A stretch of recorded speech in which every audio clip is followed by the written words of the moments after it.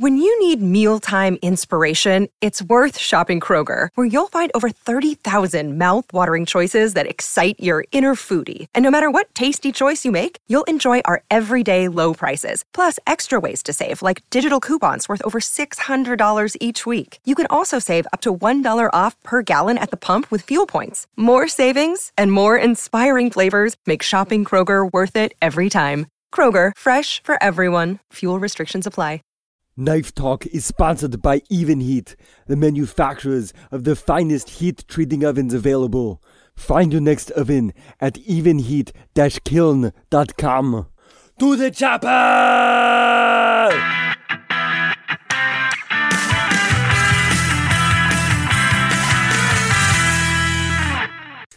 Hey, welcome to Knife Talk. This is a podcast for knife makers, knife enthusiasts. You know who you are. I'm Jeff Fader of Fader Knives.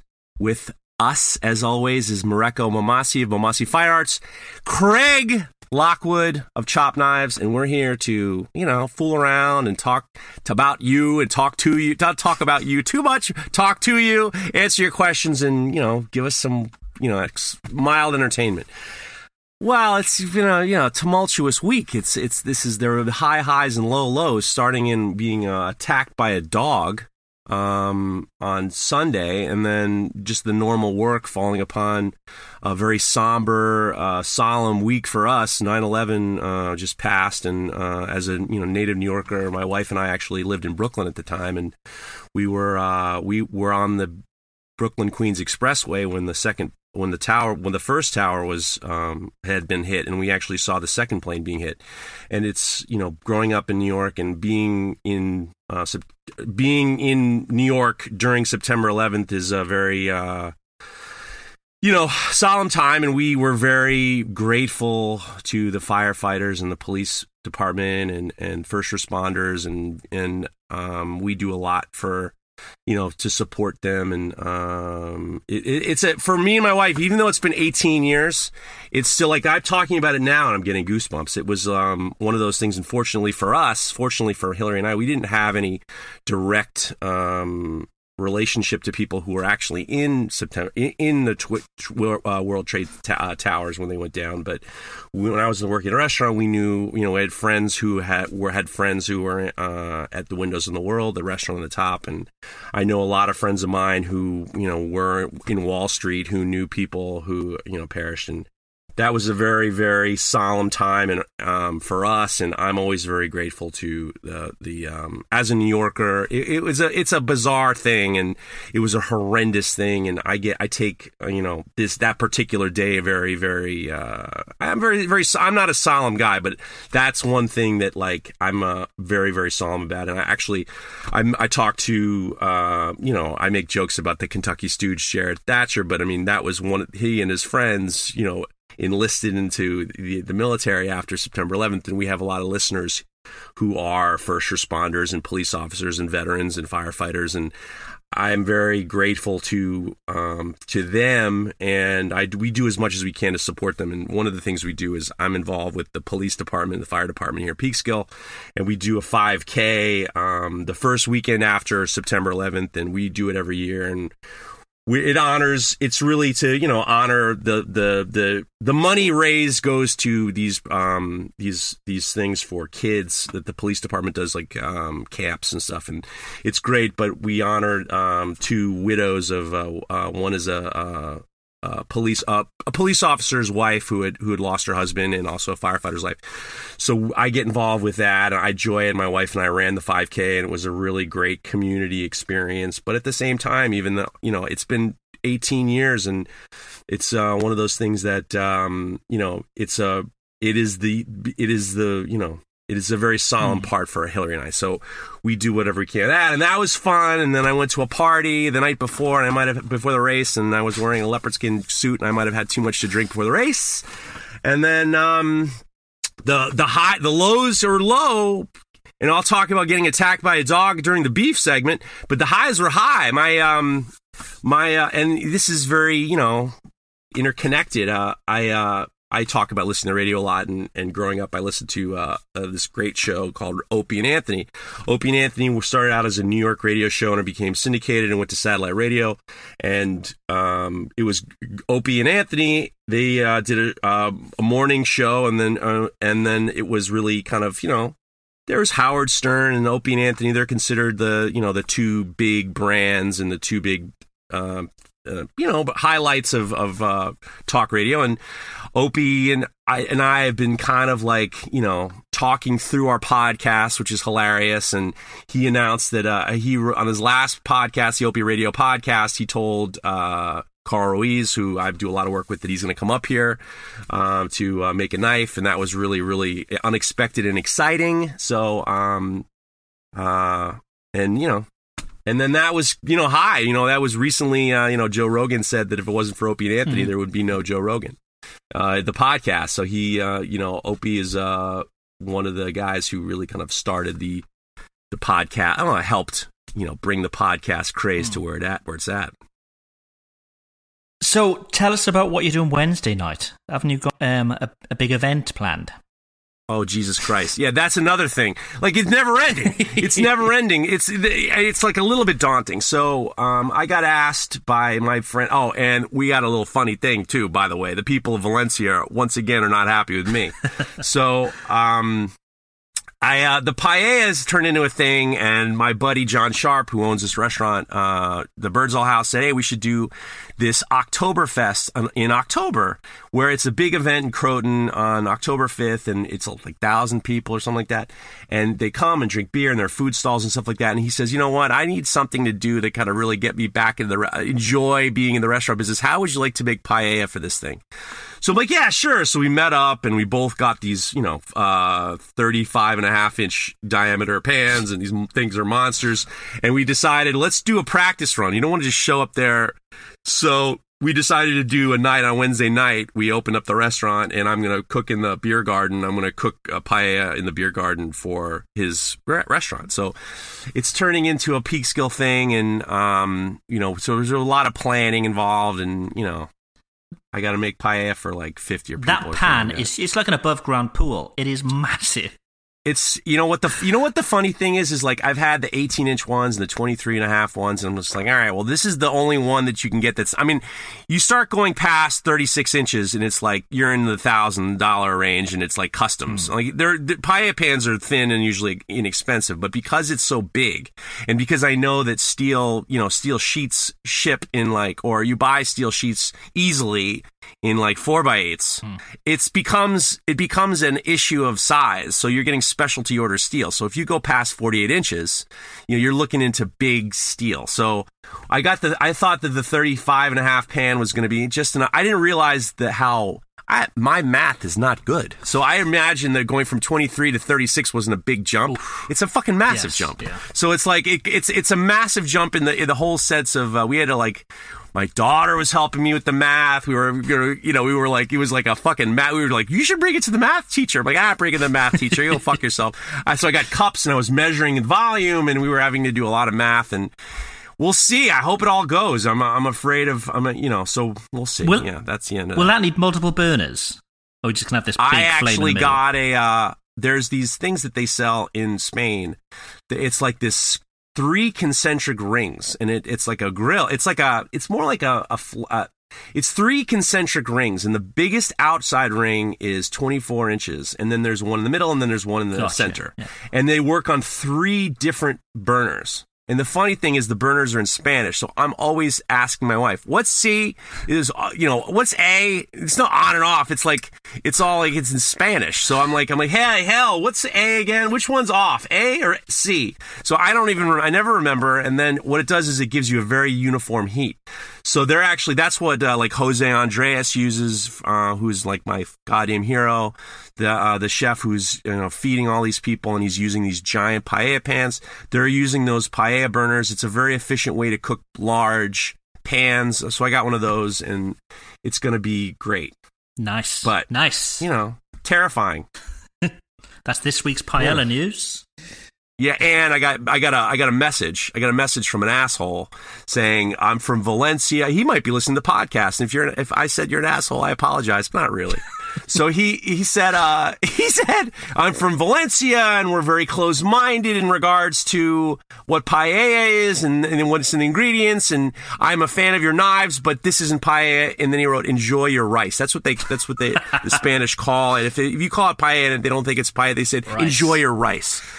So then I looked at his Instagram page and I noticed he had a man bun. And I thought, you know what? It is crazy to go, send a message to a person and say, don't do this. This is, you don't, your parents. So I just responded back. I said, lighten up, Junior. I think your man bun's too tight. And that was it. Not another peep. Nice. Not another peep. Not another peep. It's like, you know what? You're fucking staying in Valencia. You're not coming to Peekskill to eat this shit, so don't worry about it. But it is hilarious. Pissing off our listeners one by one. Fuck them, man. Come on, man. Listen, I was in Barcelona and I had paella, and I was warned. Tomer from Florentine Knives warned me. He's like, Barcelona's not known for their paella, and he was right. It was like a sloppy piece of shit on a plate. So anybody, the best food I ever had in my life was in Barcelona, but I stayed away from that paella. So, hey, Valencia, I'm with you. You stay over there, I'll stay over here. We're all good. That's enough of that. It's been a long, long week. So when we stopped recording last week, I jumped straight in the car, because we were in the UK, jumped straight in the car and we drove to France. So that was like a 15-hour through-the-night drive. I tend to do all the driving, so my wife sleeps and she's rested to look after the babies when they wake and so on.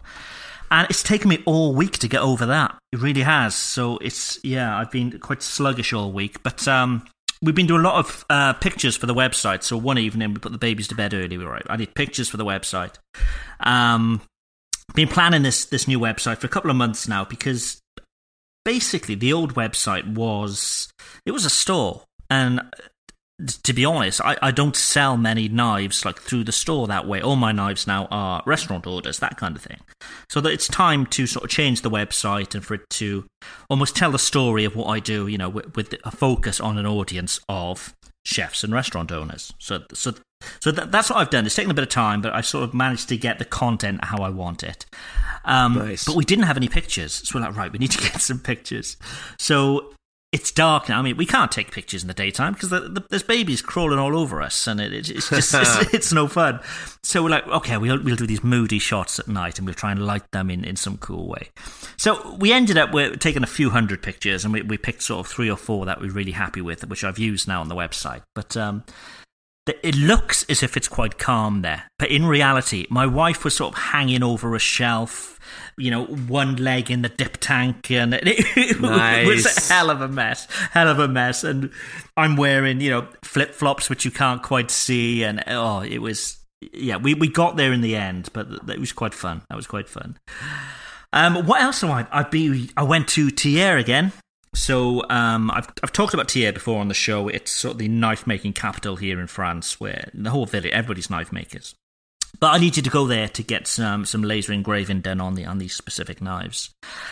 And whilst I was there, I thought I'm going to do a fold-in knife workshop. So Whoa. Yeah, and we always talk on the show about if you want to learn something, go to a workshop, go to a class. So I thought, well, yeah. I'm there. It's it's a couple of hour drive. I've got all day, so I'm going to go and spend a few hours at this workshop. And it was a Laguiole workshop, so you make a traditional sort of Laguiole fold-in knife. Huh. So I thought I'm going to be sort of undercover here. I'm not going to tell them that I make knives because there's grandmothers there, there was kids there. It was an introduction, I suppose. But it was basically putting a knife together. You weren't making the knife; it was an assembly thing. Right. And it turns out that's most of the knives, the Laguiole knives being sold that way. People are just buying the bits in and just putting them together. Didn't really learn anything, and no. Yeah, I've had a few messages from people saying, "What did you go there to unlearn knife making?" And it did feel a bit like that. It was very, very strange. So, yeah, I've got a bit of a beef with Laguiole knives anyway, because I just don't think the quality is there. They're respected throughout the world, and I don't think it's deserve. Well, deserved. you're not there for this event. You're not their prime target. No, you're not the guy. They want grandma and some kid to put together a knife. Exactly. I mean, it's a different situation. And then didn't you eat something that was pretty amazing? That's coming up. We've got a special section. There you go. Radio tease. Special section. Radio tease. There you go.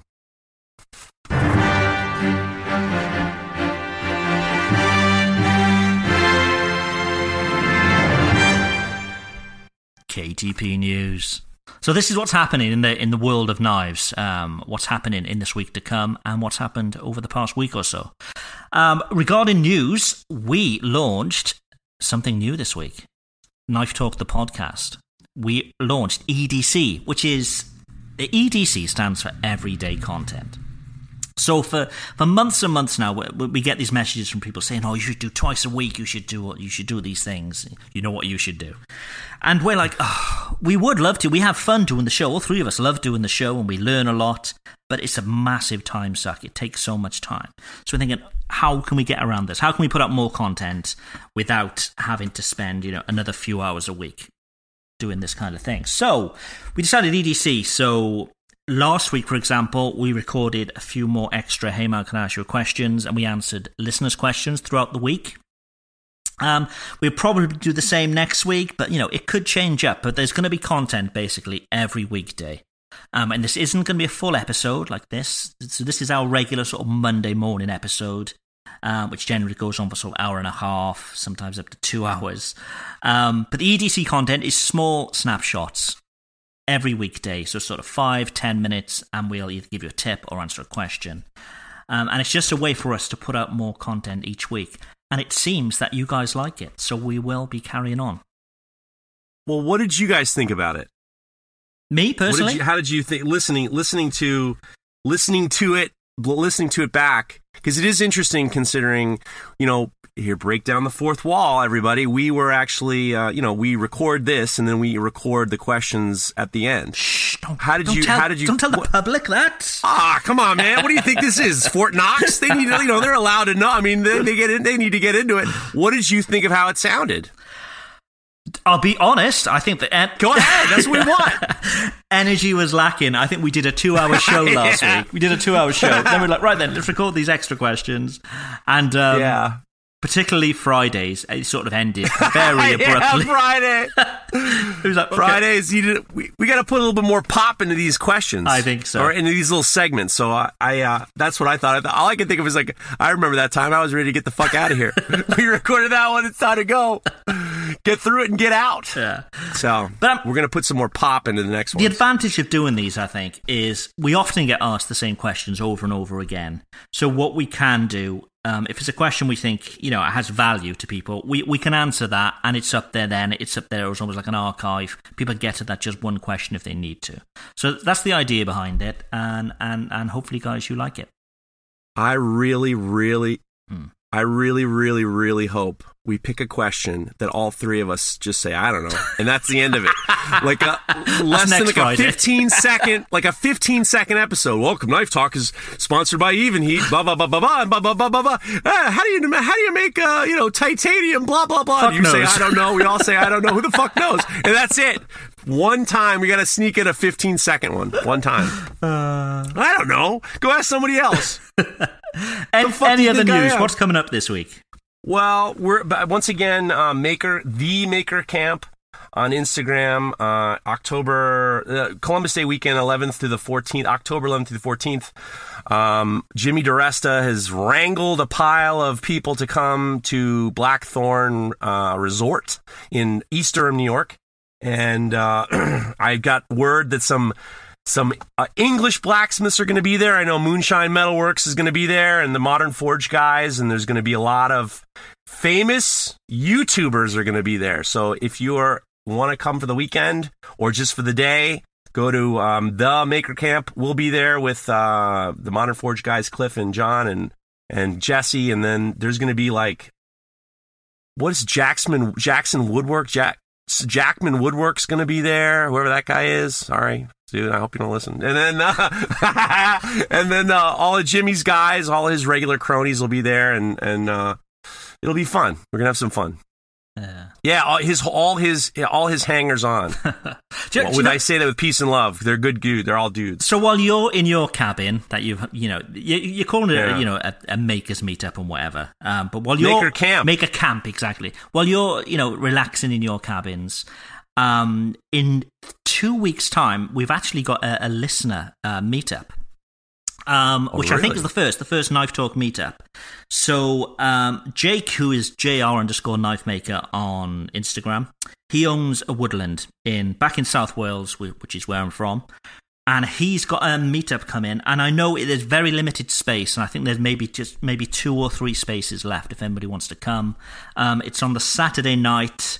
And then we've got a screen for the next. It's the Rugby World Cup starts as well, so we've got the Wales game on the Saturday morning, showing in the woods, and it's going to be fun. There's going to be good food, good beer, that kind of thing. So wait, you're going to watch the TV in the woods? Yeah, apparently so. He's got electricity. How are you going to do that? He's got a full setup. It's going to be awesome. And rumor has it there's going to be an ex-Welsh British Lions player who's going to be there as well.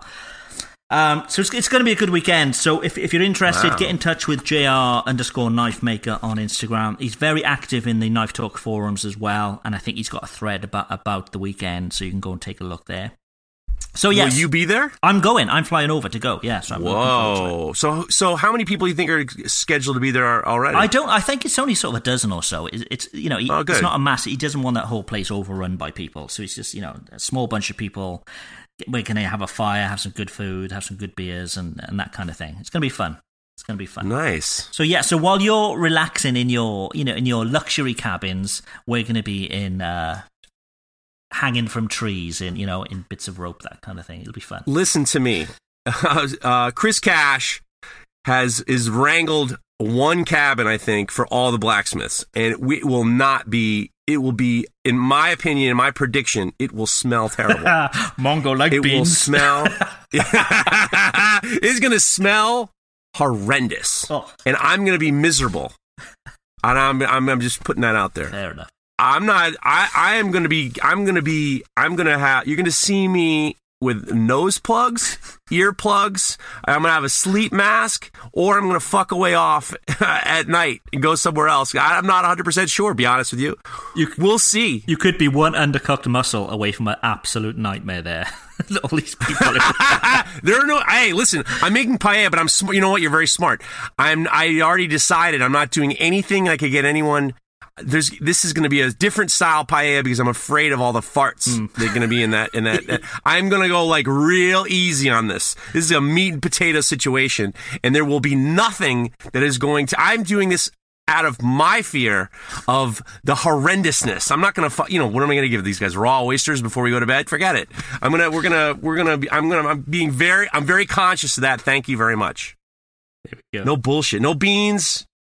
I have got to make this menu not for them, but for my exposure to their aftermath. So geez. This is a totally 100% self-indulgent and selfish paella. This will be a selfish paella. Designing a menu for how it's going to come back out of people, not the way it's going in. That's right. Reverse engineering the menu. That's right.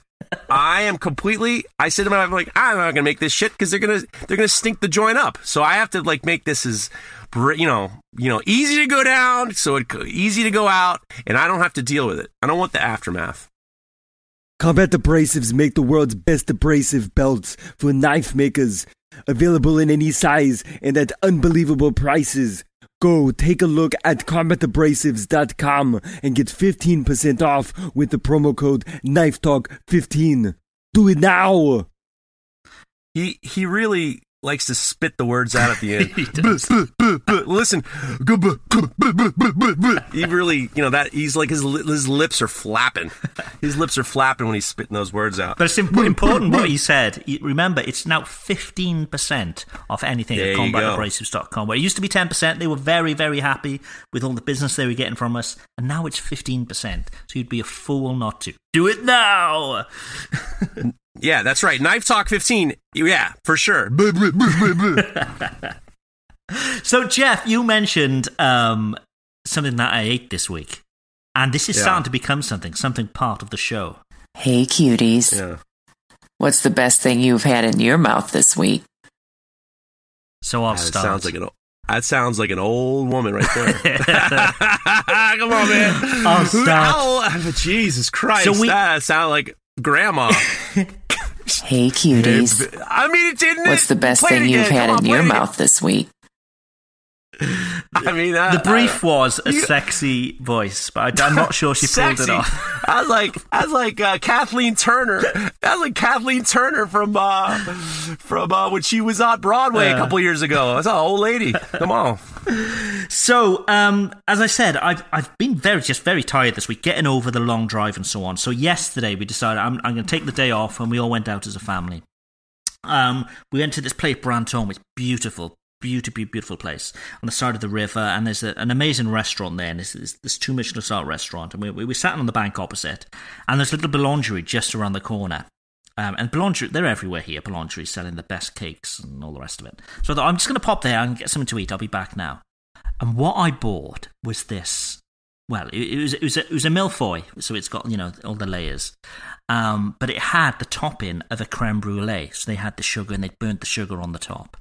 Yeah. This thing was the best dessert I've ever had, and I ate this on the bank of the river, just out of my lap. It was incredible. So that's the best thing I've had in my mouth this week. Oh, baby, that sounded like that woman's name. The woman who read this segment, her name is Mille-feuille. That's who that woman's name is. Mille-feuille. What about you? What's the best thing you've eaten this week? After I ran the 5K yesterday, they had all these little.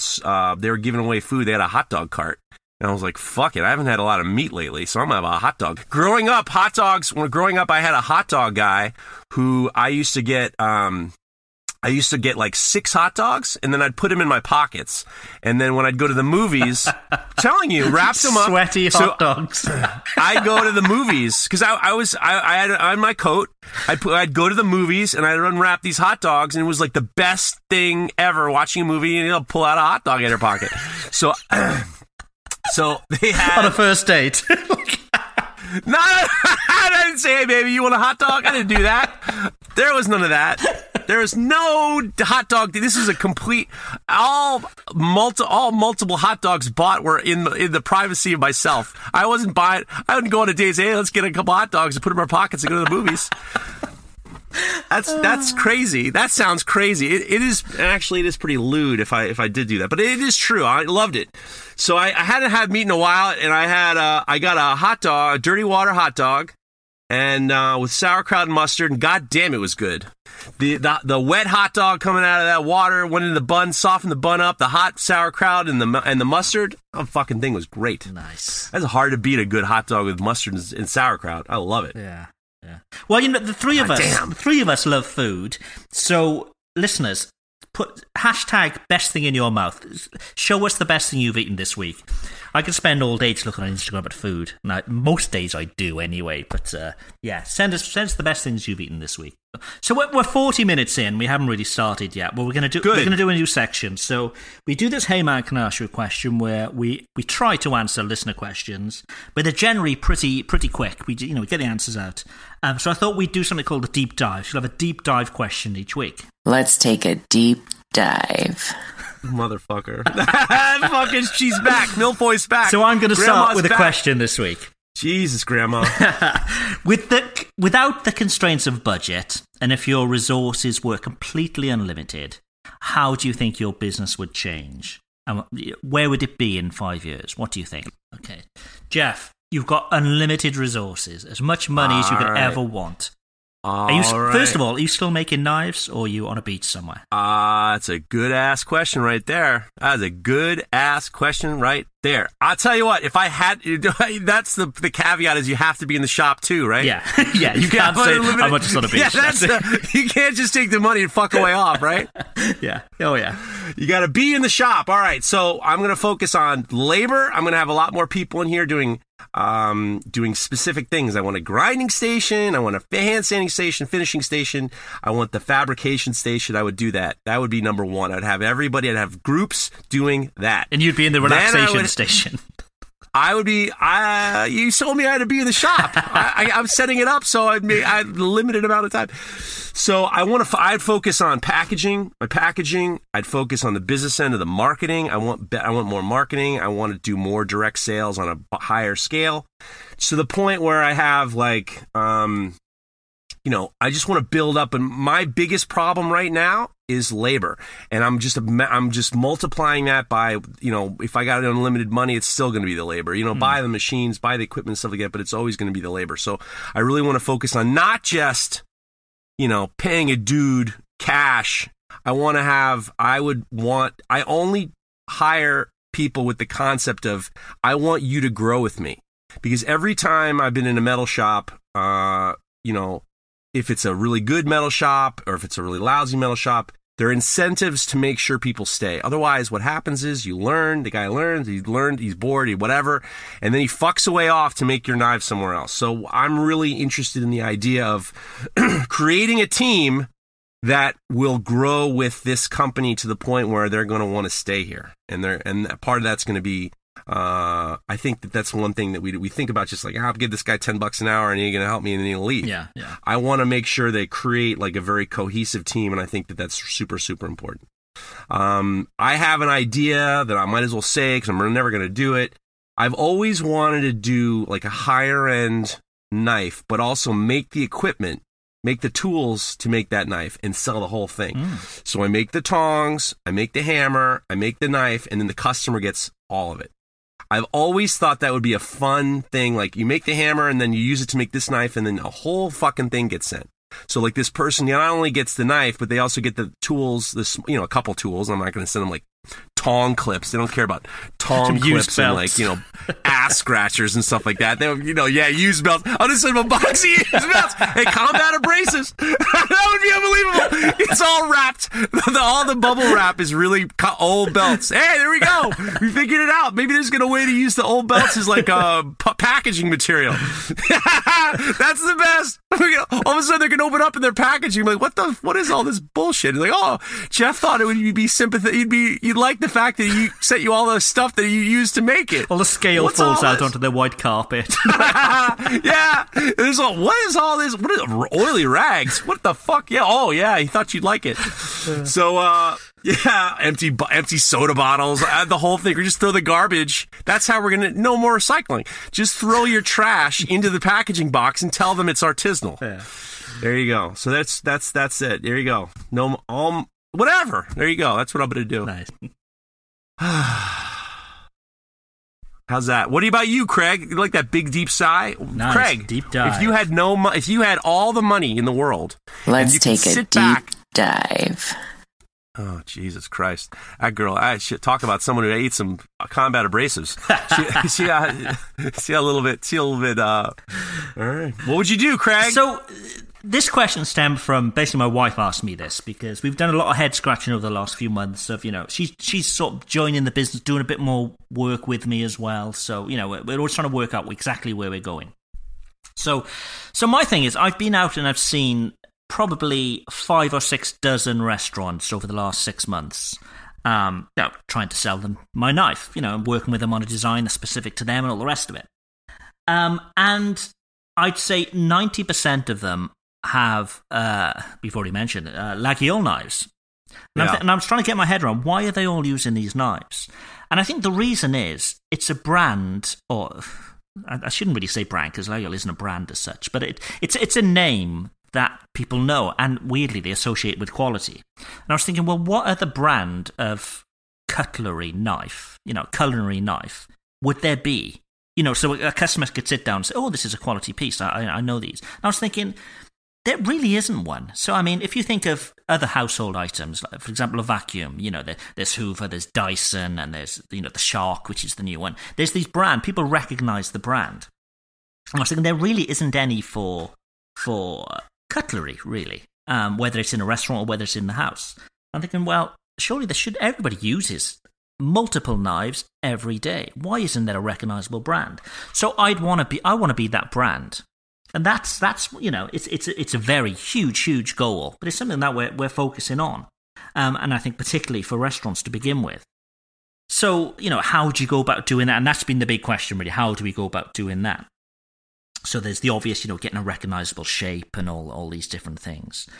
And scaling it, because at the moment I'm the only one making here. My wife helps, but she doesn't help with the sort of the making. So, the obvious way is to get everything manufactured, but then I just become, somebody who puts knives together, which is not really what I want to be doing. So it's a case of I'd want a mini factory. So, yeah. And people will then say, well, then it's no longer handmade. Okay, well, maybe not. But the difference is with a normal factory-made knife is that they're made to a budget. They're made to a certain cost. But I changed that focus to be the focus would be on quality. So they wouldn't be cheap factory knives. They would be expensive. But I'd have full control over every single part, knowing that is the best quality it could be. Because, my thing would be, I'm not trying to make the cheapest knife that I can make. I'm trying to make the best knife that I can make.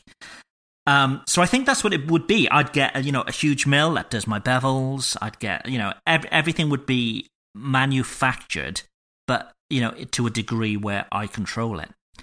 And I think that would be the way to get, a lot of knives out there to a very high standard. And that's it. So then Chop would be a household brand name. People would know the name because, like Xerox. Exactly. And it does amaze me that there's not a household brand name, for something that we use multiple times, wherever we are, whether we're going to a restaurant or whether we're at home. It's crazy. So, yeah.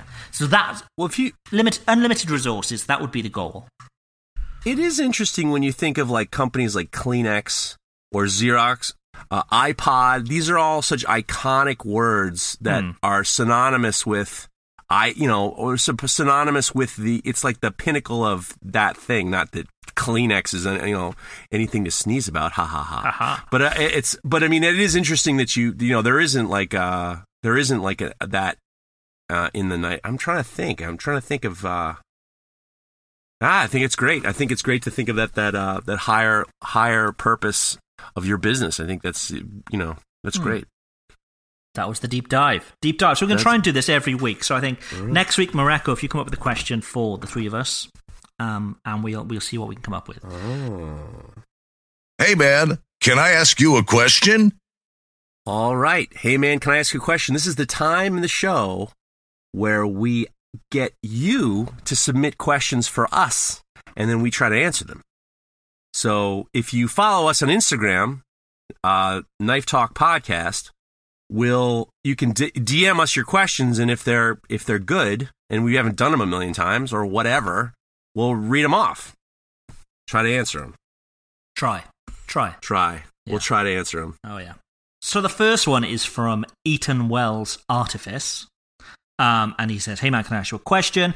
I'm struggling to get an even etch on a bulky maker's mark. Can you give me any tips?"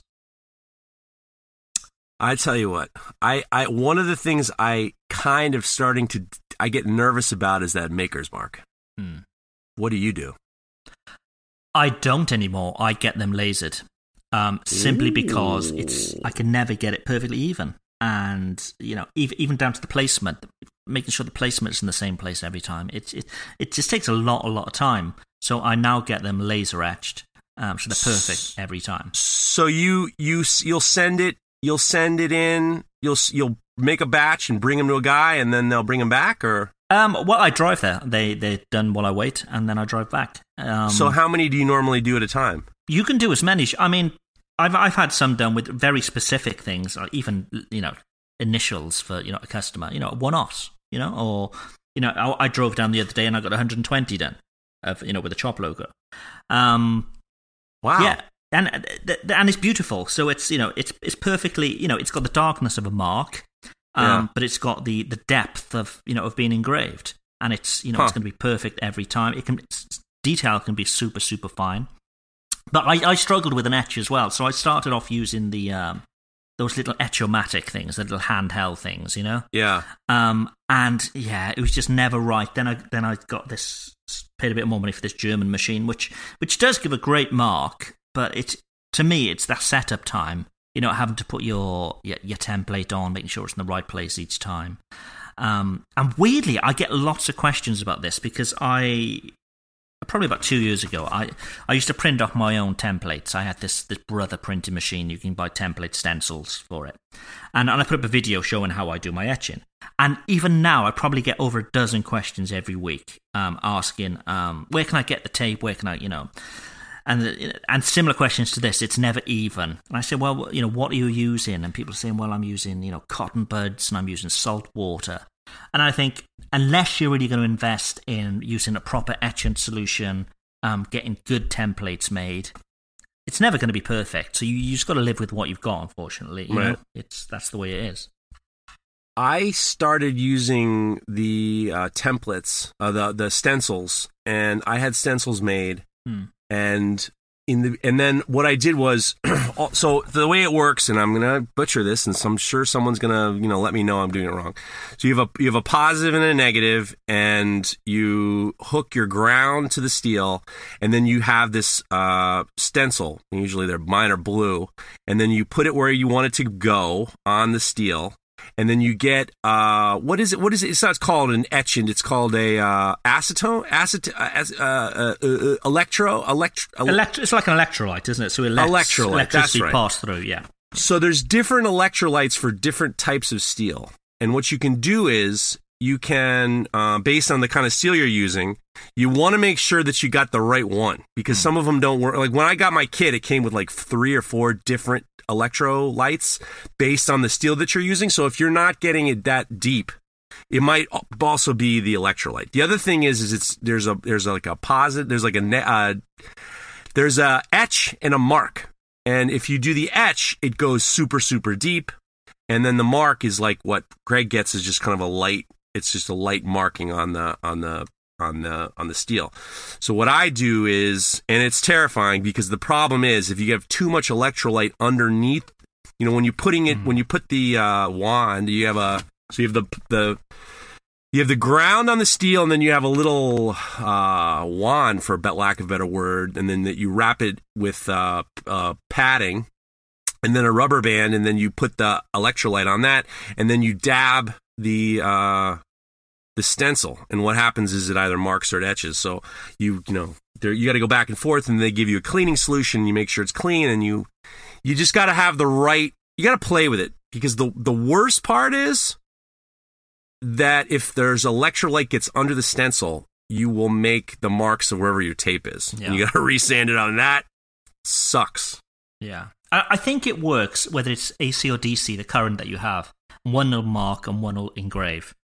So some machines will do both, so you can engrave, then mark over it, so you get a nice dark etch. Yeah. Yeah. Well, that's what I do. Is I do etch first, and then I do 4 seconds and take it off, and then wipe everything down. Mareko was telling us about a trick a while ago where he had a piece of tape over the bottom like a hinge, and you can open up the flap and look, and you can wipe it down and clean it off, and then go back and forth.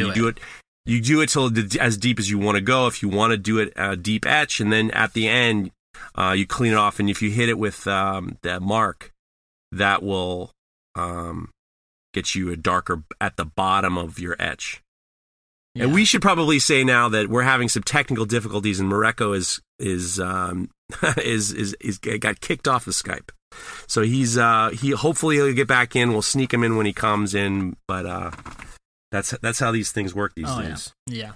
But regards to getting an even etch, it depends. I mean, I've seen people using just a 12-volt battery and some salty water. You'll get an etch, but it's not going to be even, and so it depends what you're using. Practice and get a system working for you, and just repeat that each time, really, because it's going to be different for whatever machine you have.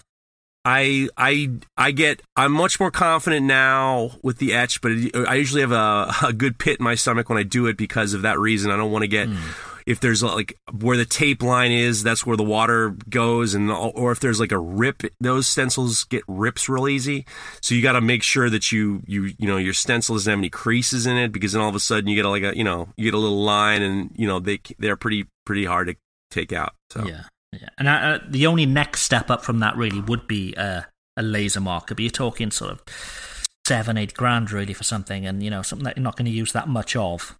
So yeah, stick at it, unless you have access to a laser elsewhere. Yeah.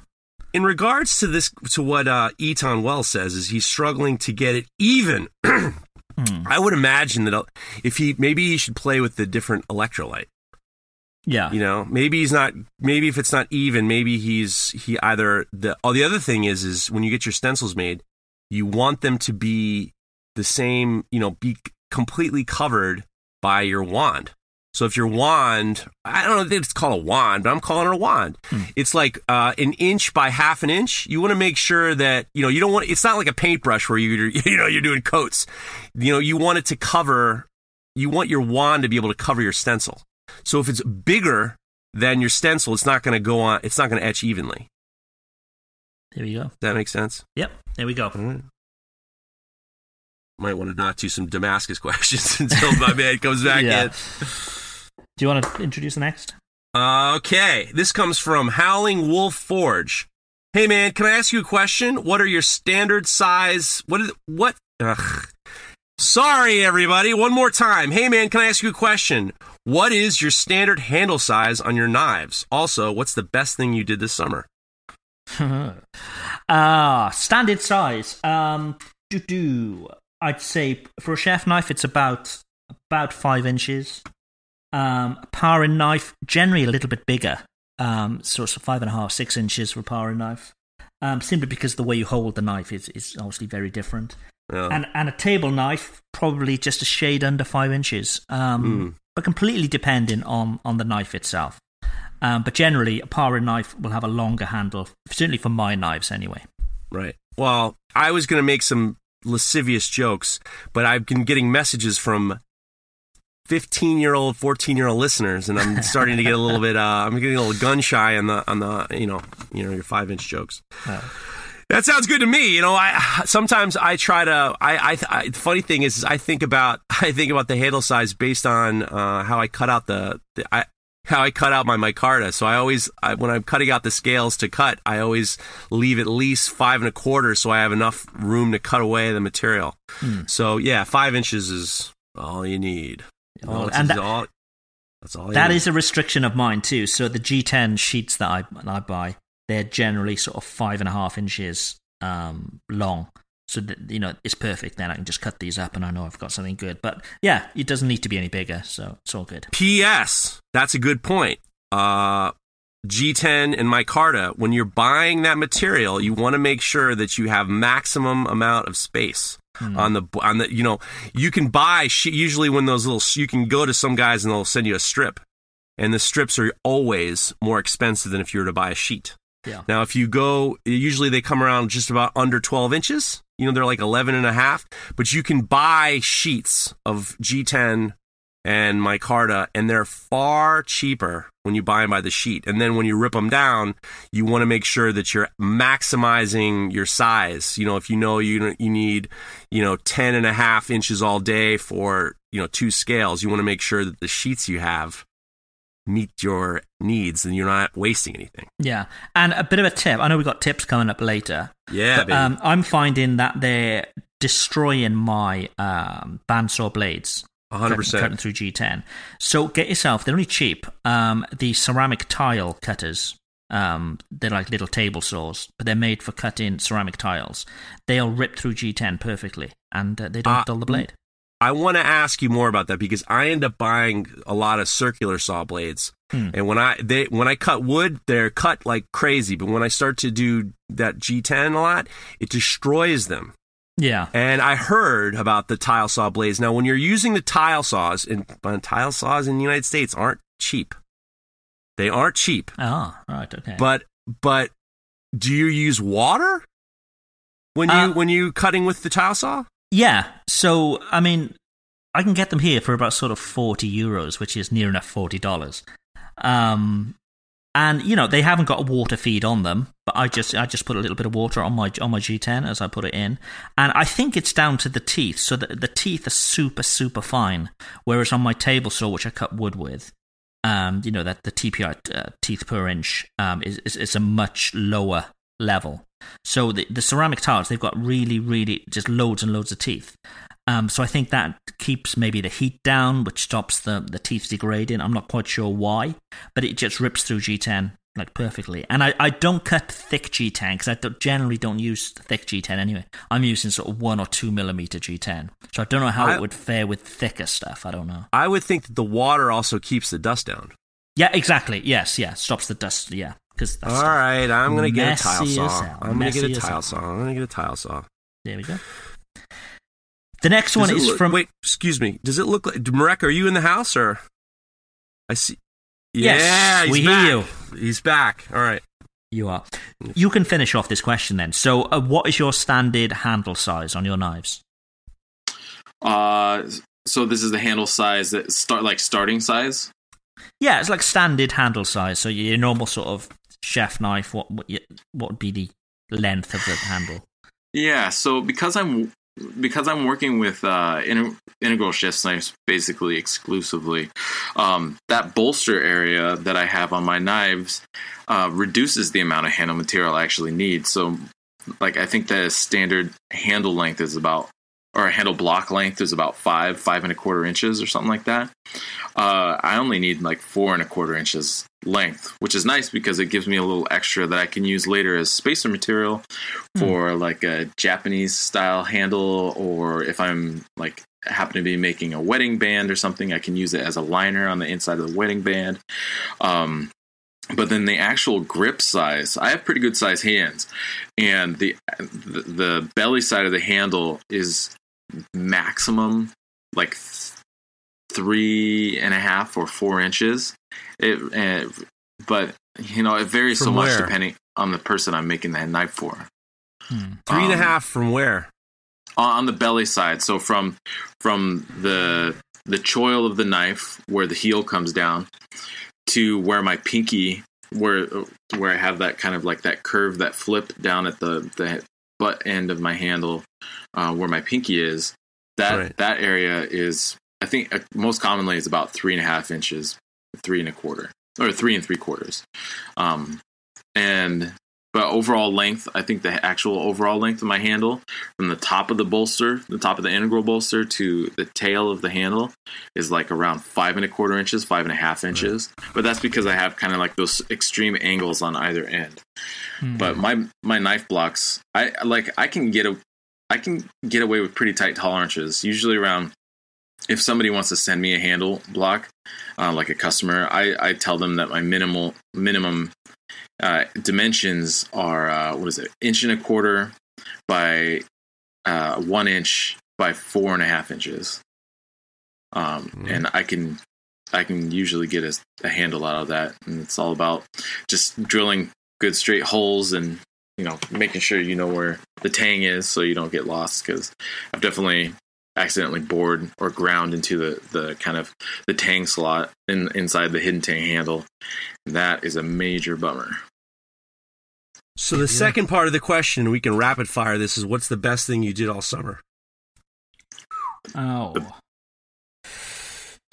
Wakeboarding, something I'd never tried before. We did wakeboard, the family were over. We did a lot of wakeboarding. That was fun.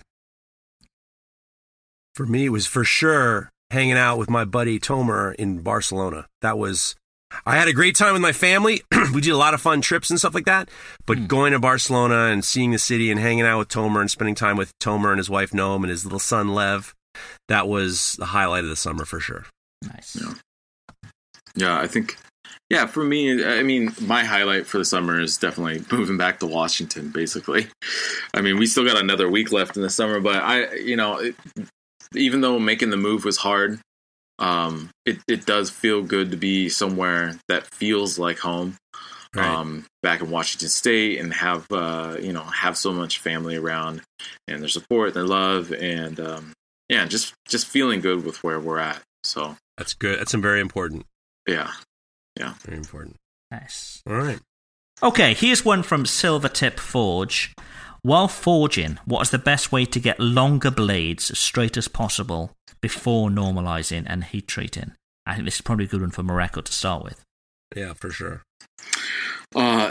So he's working. So if I'm reading this right, he's got a long blade and he's struggling with keeping it straight. I think I don't know. I think the biggest thing you can do is try to forge as evenly as you possibly can from side to side, which I know for me was a big struggle for probably the first couple of years.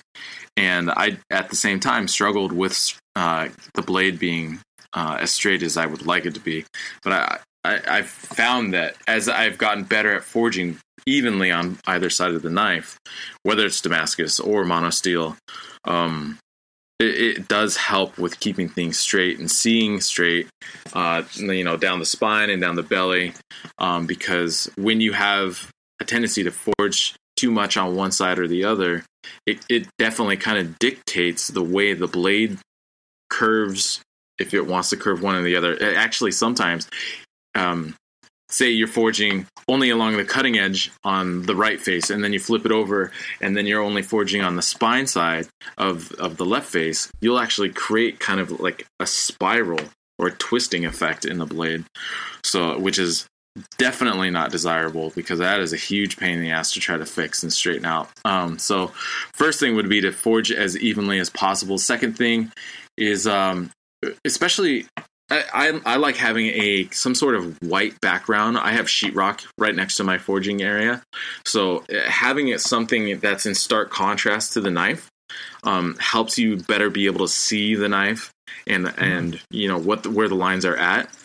Another trick that somebody showed me once is to take a piece of soapstone, which is just a soft kind of stone or chalk that a lot of blacksmiths or metal fabricators keep handy in the shop. And what you can do is strike the soapstone down the spine side and the belly side.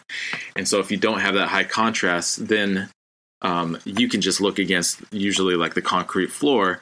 And at that point, now the spine of the knife or the belly knife, whichever one you struck, is in contrast to the dark concrete floor.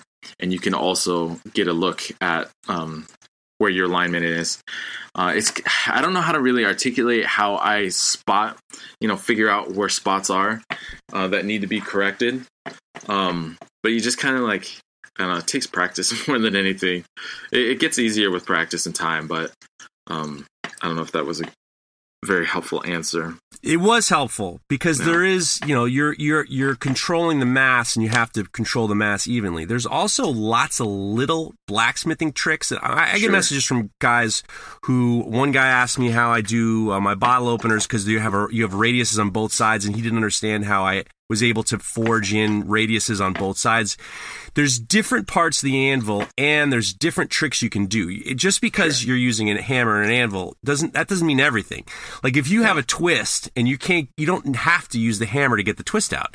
You can put it in a vise and you can straighten it with crescent wrenches. There's lots of little things, I know you could put it in the vise and just kind of slowly work on it with the crescent wrench to kind of fix things up. The other thing is the normalizing isn't, once you finish forging, that doesn't mean you can't touch the knife again. Like when I'm normalizing 3 times, every time the steel wants to move a little bit, while I take it out of the oven, I'm able to kind of like flex it back, and I kind of like repair it, with just 2 pairs of tongs, straighten it back, and then do it again. And then the same thing. If there's a little bit of twist while it's still hot, you're not changing the grain structure if you give it a little bit of persuasion. You know what I'm saying? Sure. And then by the time you do the 3rd time, if it comes out straight, that's the other thing about normalizing, is if it comes out straight after it's the last section of normalizing, that's a giant indication that you're not going to have problems in the quench. Right? Yeah. One thing I've started changing about the way I do my kind of thermal cycling and pre-hardening is that I do my low temperature, basically my subcritical anneal. I do that out of the forge by bobbing the knife in and out of the forge and keeping at a very low but hot temperature, like around 1200 degrees Fahrenheit. And while it's at that temperature, I have, I'm right next to my anvil, and I have a small hammer, so I'm not overdoing things. But you can just do these tiniest little tippy taps to kind of straighten things up as you're bobbing in and out, and you have that little bit of heat. And that's been working for me to get things just like those final little things that you can do to straighten it out. And after out of heat treat and everything, it's still coming out perfectly straight. And so it's not dramatic, I guess, movement of material or compression like real forging. It's just little tinks to make it straighten out. You're also better off taking your time while you're forging. Yeah. Yesterday I was making a pair of pliers that were giving me a lot of fritz, and I was going back in and out and in and out and in and out, and I was doing tiny planishing hits to kind of just clean it up. You don't just because you it looks like a knife. You don't have to say, all right, well, it looks like a knife. I got to heat treat it. You can take your time, light hits. You don't have to, when you're forging, you're not going over your shoulder with the hammer. You do planishing hits like Mareko said. You do nice, easy hits to kind of like you're straightening it and tuning it up and tuning it up and tuning it up. And at lower temperatures, you're going to, just take your time. The most important thing is take your time and don't be daunted. Yeah. There you go. So I don't forge. As people know, I stock removal everything that I do.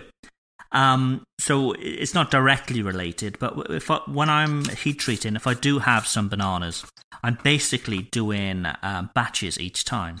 So what I'll do then is I'll get the whole batch, I sandwich them, and I've got these sort of 1/4-inch plates, or 6mm plates. I'll use like a metal G-clamp and put them all together as one. So it's like one big 3-inch thick knife. It's all these knives together. That sort of straightens it out, and I put that into the temper, the whole rig into the temper, so they'll temper as one big unit. So I temper for longer than I normally would, but I don't think you could do much damage by sort of over tempering. And when they come out, they're all straight as an arrow every time. Yeah. It definitely helps. The temper, there are a lot of little steps in between that you can use to kind of like detour the problems. Like, there are little checkpoints and tricks. That's the best part, is learning little tricks that you can get bows and twists and all this bullshit out. Well, and going back to your blacksmithing background, Jeff, the flatter could be pretty useful, I think, actually, for a lot of knife makers. Monster. Yeah. And great call. I don't have one, and I've never used one, but I really have. Lately, I've been thinking about the idea of getting a hold of one, just for doing, at the very end, because you're distributing that force across a larger area versus, a standard hammer face. And, that's helping to straighten things out. And the reason why guys like Jake Ferrum, the reason why guys like John Ariani, Sunset Forge, Cliff Dufton, all of our friends, Pat Quinn, the best blacksmiths in the country, the reason why everything looks like it was machined and not forged is because they're using flatters all the time. All the time. And I'm going to give a shameless plug to a friend of mine, Ethan Hardy. Ethan Hardy is also a championship fiddle player, believe it or not. He's a dynamite kid, and he makes beautiful, I think he calls them elephant hoof flatters. He's up in Canada. He makes fantastic. I told him, I sent a message. I'm like, I'm not going to talk about it too much because I don't want to be one of those guys like, I'm going to buy one of your shits and never do it. I want to definitely get a flatter from Ethan. He makes beautiful flatters. Beautiful flatters. There we go. Hopefully some good tips for you all. But we have had tips from you guys too. Hey, you know what you should do? I do like that guy. I do. I'm waiting for him to tell me who scored in the Yankee game. But, first of all, I'm going to give a tip. So this is for one of our sponsors. So if you're doing hand sanding, which most of us are, you're going to need something that's good. So I use the Rhino Wet from Indasa USA. And I'm sure Jeff and Mareko does, and I'm sure 90% of you already do. But for those that don't, do yourself a favour. Get yourself some Rhino Wet. It'll cut down on time. It'll cut down on waste. You're not just going through lots of shitty bits of sandpaper. This stuff is brilliant. And it honestly will just save you time, and time is money. So that's Rhino Wet, and that's made by Indasa USA. But we've spoken to somebody, and we get you a discount. So if you go to Texas Farrier Supply, they sell a lot of sort of farrier in stuff, but loads of stuff for knife makers and bladesmiths. They stock Rhino Wet, and if you use the promo code KnifeTalk10, you're going to get 10% off not just Rhino Wet, but anything else that they have. And they've got everything you need. As a knife maker, if you go there, they'll get you sorted. They've got everything. So 10% off at Texas Farrier Supply if you use the promo code KnifeTalk10. and one of our listeners brought to my attention that their website was down, and I sent a message to Texas Ferry Supply, and they didn't realize it. So they're up with a brand new website. So whoever our faithful listener was who let me know, you probably saved them a couple bucks. And yeah, definitely, they have a brand new website. It looks great now. Cool. Nice. Hey, you know what you should do? I like that guy. All right, this better is than part that of old the bat. show. Yeah, this is part of the show where you guys give us your shameless advice, or share some of the advice that people have given you that is not necessarily the best advice. Yeah, some of our advice, I don't know, but some of this advice, who knows? So, anyways, so let's kick this one off with Howling Wolf Forge. He says, "Hey man, you know what you should do?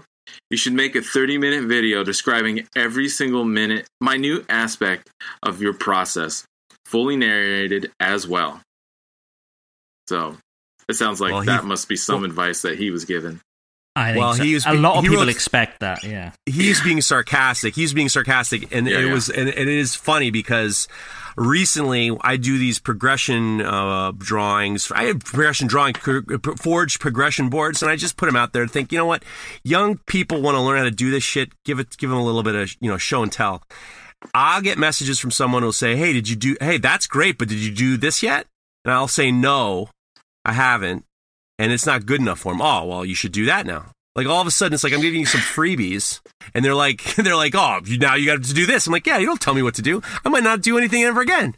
I might, just, don't worry about what I'm, be thankful, and then, leave me alone. You get the same thing. Oh, you should do a video of this. You should do a video of this knife. Like, no, you should do a little research. Somebody recently messaged me, I think over on Facebook, and they're like, yeah, he was just asking me about integrals. He's like, I really like how you do your integral guards.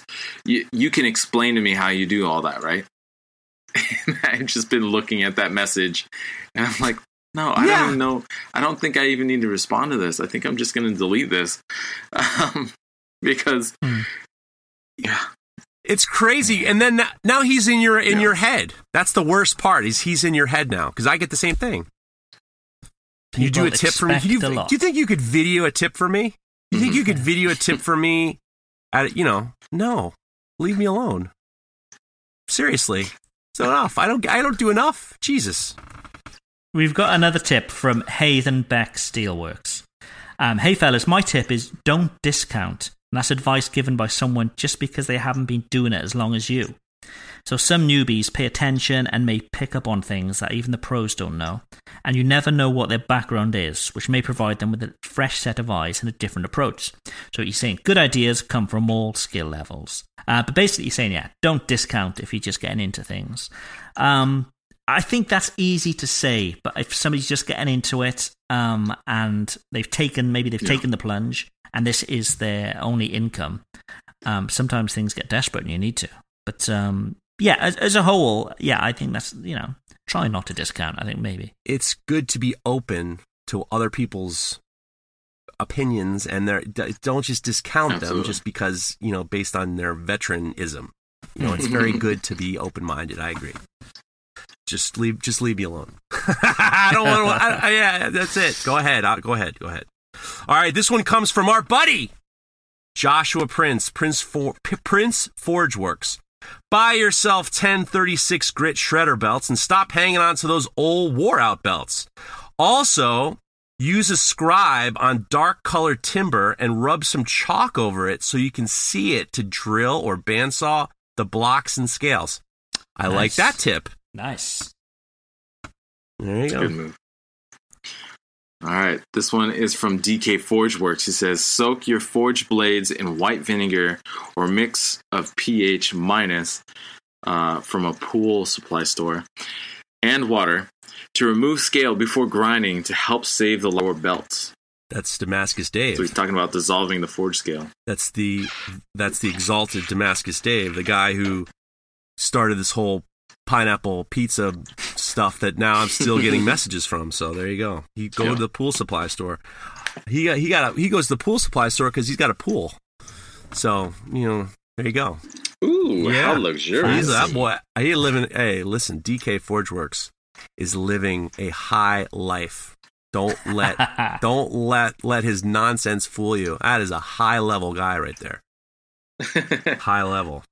Go to the pool supply store. Who the fuck goes to the pool supply store, Dave? Seriously, where is a pool? I don't even know where a goddamn pool supply store is. I would never in my life say I got to go to the pool supply store. My wife would think I'm crazy. There you go. Pioneer Road sent us a tip. He cleans down his knives before tempering with a degreaser. Works faster than soap and water, and no more mist oil that burns on and gets sticky. He said that's obviously for oil hardening only.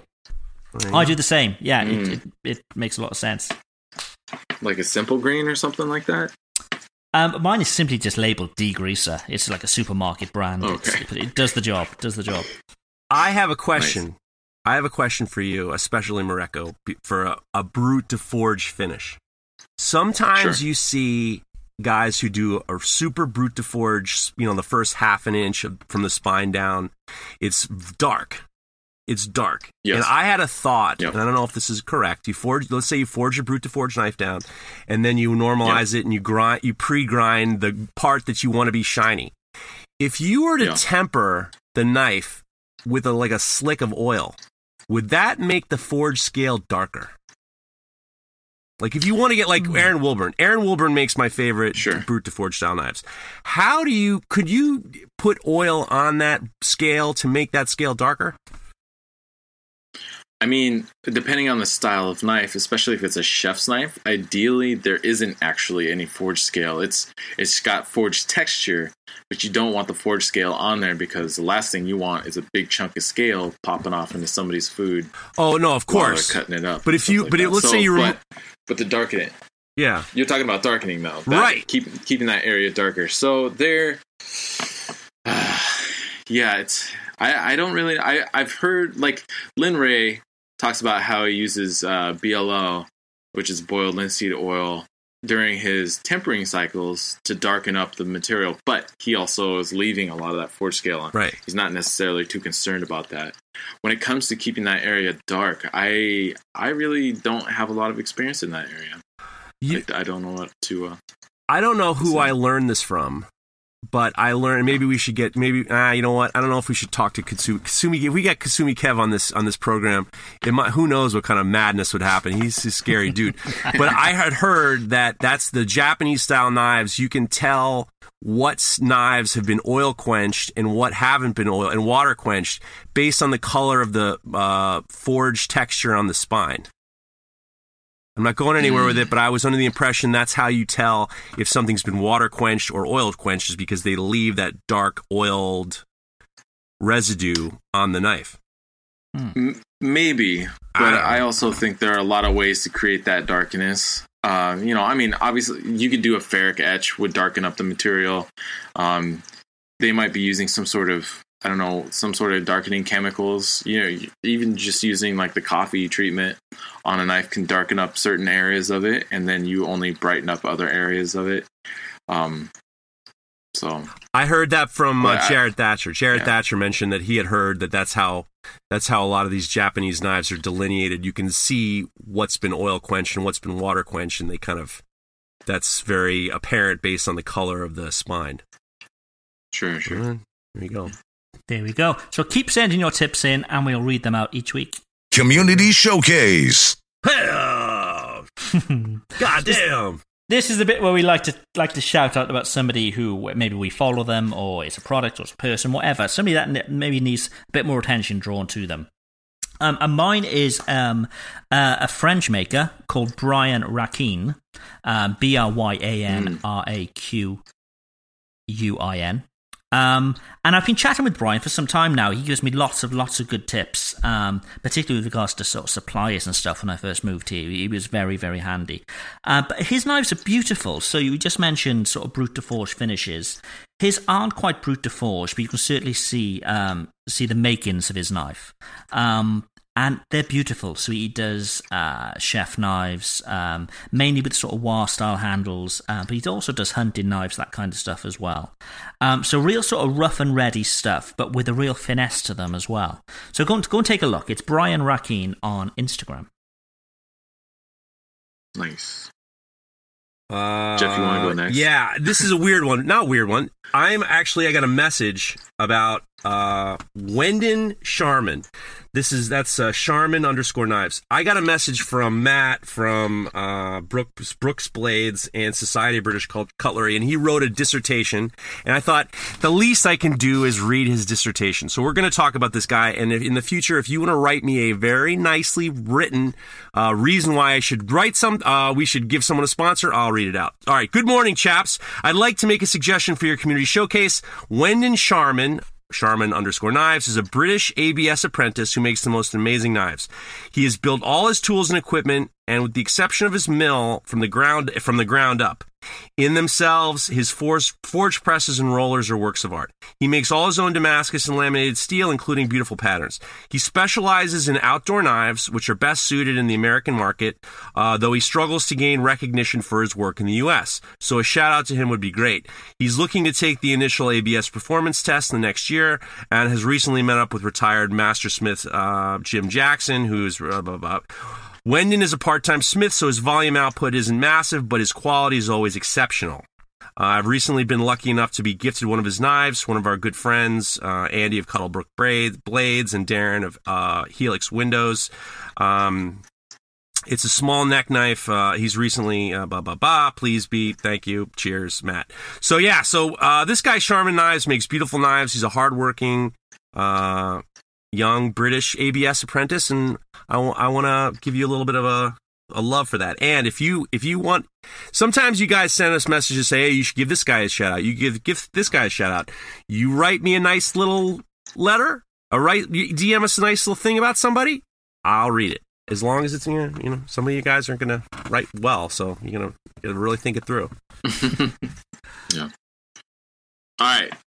I have this week, I want to give some love to my buddy, Kelly Rigg. He's actually a blacksmith metal fabricator here in Olympia, Washington, and he is a local, a native, and he is Big Hammer Technology on Instagram. And I want to give him a big shout out and thank you for his help. Actually, this last week when I was making the Damascus, I was in a tight spot. I wasn't able to get my welder going. And so he was gracious enough to share his welder at his shop. So I popped over there really quick and did some welding, BS with him for a while. But he is really a very talented blacksmith.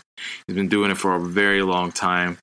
And so I just want to give him a shout out and say thank you. He's only got 259 followers on Instagram, so if you guys want to go pop over and give him a follow, I'm sure he'd love the support. But also check out his feed. He's got some really, really cool blacksmithing stuff in there. He's also a local teacher in the area.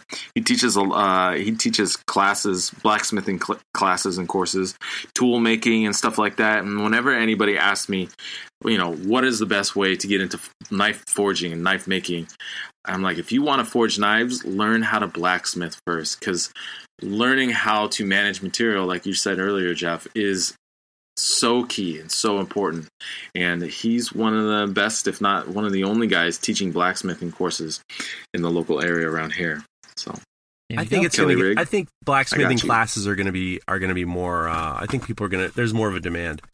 The problem is for sure. The problem is not just finding guys who learned everything on YouTube to teach the classes. So that's the only problem. Yeah.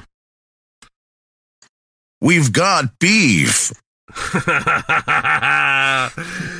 This is the time of the show where we're fucking pissed about something and we want to let you have it. Does anyone have a beef? I'm going to donate my beef time to you, Jeff, because I know what you've got to say. And I can imagine you're going to go on a bit of a rant, so I'm going to donate my time to you. Me? Go on a rant? So we talk about the fact that we're working really hard in these shops, and what happens is we try to designate time for our family. So last week after the podcast, my wife said, let's go for a hike. So we went for a hike near Bear Mountain, and the parking area was very close to the road. So we grabbed the dogs, and we got in the car and parked the car by the highway where you're supposed to park, and we started walking in. There was a guy who had a big dog, and he could not control the big dog. The big dog got off the leash and came charging at my wife and small dog, Bessie. and it was terrifying. It was terrifying because this dog was huge and very, very aggressive. So my wife, who doesn't walk the dogs like I walk the dogs, I look and I'm very like not aware, but like I get nervous about who's around and stuff like, because my dogs get a little bit crazy. So my wife is swinging poor Bessie around. This dog is all over her, and I'm far enough away that I can't really do anything at the moment. The guy who had the dog had a cane, could not. He wasn't going in to help anything. And I did something that I even think about it. I think I remembered my buddy John Ledford, who's a dog owner, he's got a Malinois, and who's a very, very, he's understanding of dogs. He told me, in these situations, it's brutal, it's hard to do, but you got to let the dog go. So instinctively, and I'm getting goosebumps even thinking about it, I said to Hillary, let Bessie go, knowing that you got to give the dog a fighting chance. So she let the dog go, knowing that we're 50 feet from a busy highway, and I thought that dog is either going to maul my dog on the leash, or attack my wife. And we let her go. Hillary just let her go, started screaming. And of course, Bessie went to run away. I wanted to give her a fighting chance, and she ran into the road. Luckily, I don't know what the fuck happened. We had this guy who was there with his wife and their dog. The guy who, I don't know, he was like, the baddest motherfucker I'd ever seen, grabbed the big dog by the collar, and luckily, Bessie ran by a car, and her leash went between the road and the tire, so she didn't run into the fucking she didn't run into the road, but so I ran over and I grabbed the dog. We grabbed the family, got it out of there, and I didn't say a word to the guy who grabbed the pit bull. Sorry, let's just be honest. Not that there's anything wrong with being a pit bull. I'm going to talk about that in a second. So they grabbed the dog, and then he started lacing into this guy. You shouldn't be. We didn't pay attention. I was super happy. I was holding our bigger dog, who's kind of a pain in the ass, and she just she came to attention, and the whole time she stayed by my hip without any problems with that. She usually freaks out. She really was the VIP in terms of all right, I know we got problems here. I'm just gonna I'm gonna behave, and she was awesome. We got into the car. We were all freaked out, and then I had massive emotional panic attacks the rest of the day, because I thought, I knew that telling Hillary to let the dog go, and Bessie's an awesome dog, there's a very good chance this dog was going to get killed by a car or mauled by the other dog. Yeah. But at the same time, I can't, the thought of losing my wife, who, I've just been through the ringer with, it's not an issue either. So it was really, really hard. It was really, really tough. We've decided that we're not going to do any outside hiking anymore in these areas where they have other dogs. And I'm telling you, man, I don't care what the dog was. I love all dogs. I don't have a problem with pit bulls. I have a lot of friends who have incredible pit bulls. I am a fan of pit bulls and other dogs. It is never the dog's fault. It is always the owner's fault. Yep. The owners of these motherfucking dogs should have have licenses too. It's it was the worst case scenario, and we were super, super lucky. We could have lost Bessie was so freaked out, she could have run, not only run the road, but run away. It was really and my daughter was there, my wife was in a panic, I was having it was the worst. So what did the owner say? Did the owner apologize? He fucking didn't even look at me. He was an older guy. He was I hate to be stereotypical, but it was a very stereotypical older guy with long hair and a hat. He looked pretty grimy. It was he wasn't looking at me. But the guy who grabbed his dog just started putting his finger in his face, because that guy his wife had two small dogs, and she was that dog was going to go after the smallest dog, and it was Bessie. So I can't tell you enough. It was rough, because all of a sudden it's just you love your dog, and you love your family, and you love your wife. It became Sophie's choice, but it wasn't that much of a choice. I told Hillary, let the dog go, and she was smart, because she could have been. They all could have been fucking mauled. We just got fucking. Sentencing your dog to death is how I thought about it. That's it. It was brutal, and it was it was terrible. And I cannot tell you enough how grateful I was to the guy who grabbed the dog. I was grateful to the person who helped me with Bessie. I was grateful for my wife for, you know, I mean, you don't want to drop your dog off the ledge, and that's what she did, you know. But it was, you know, you stop with the fucking dogs off the leash. You're not smart enough to know that that dog is triggered by a squirrel or a smaller dog. You're not smart enough. And I got a message immediately from Jonathan Porter, who has Millie is an incredible dog. This dog is an incredible dog. But even he said to me, I leash the dog in public because a kid could come up and just do something that Millie isn't ready for. Oh, yeah. You're not a canine trooper. You're not a fucking genius. You're not the dog whisperer. You can't trust that your dog is going to do the right thing all the time. And it was the worst case scenario, and it was really, really fucking horrible. Thank you I submit my time, and thank you for tolerating that. Fuck. No, it's just scary. Yeah, I've been in that situation, and it's scary. Your heart's pumping, and you made the right decision. You got that split decision to make. I got lucky. The right call, and you did. I got lucky because John Ledford was the one who said you got to do it. You said, "Yeah, I was in a dog park. A dog comes up to me, and you got to give the dog a fighting chance, and either to fight or to get away or whatever." But the problem also is when these dogs are on their leashes, they're extra aggressive. So like my dogs get aggressive at other dogs when they're both on a leash. And I think it has to do with like. They know that they're incapacitated by the leash, and they can't like work out the dynamics between dogs. But mine's the same. Jesus Christ, come on, man! We all got lucky, but Sunday was like, I might as well have gone to a psychiatrist afterwards. I was having a crisis of like, life and death and dogs and family and all this bullshit. And now I'm sure it was too much. It's too much. Yeah. So fuck you, dude, fuck you old bastard. Fuck you. Fuck you, your dog. Look, your dog did what your dog did. You're an asshole. Complete 100% gaping fucking asshole. I hate you. There we go. Beef out. There we go. Mareko, have you got a beef? Follow that one up. I don't think I need it. No, I think I'm good. Yeah. This week's therapy session was brought to you by Even Heat, Texas Farrier Supply, Combat Abrasives, and Indasa USA. I am drained. That's an episode. So remember, we've got episodes coming all week, our little short EDC episodes. You don't need to subscribe anywhere else. It's the same sort of channel, if you like.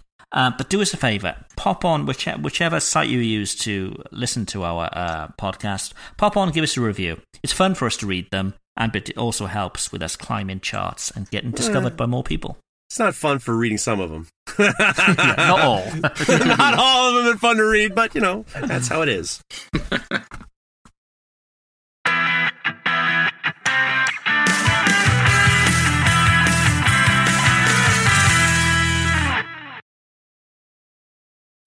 When you need mealtime inspiration, it's worth shopping Kroger, where you'll find over 30,000 mouth-watering choices that excite your inner foodie. And no matter what tasty choice you make, you'll enjoy our everyday low prices, plus extra ways to save, like digital coupons worth over $600 each week. You can also save up to $1 off per gallon at the pump with fuel points. More savings and more inspiring flavors make shopping Kroger worth it every time. Kroger, fresh for everyone. Fuel restrictions apply.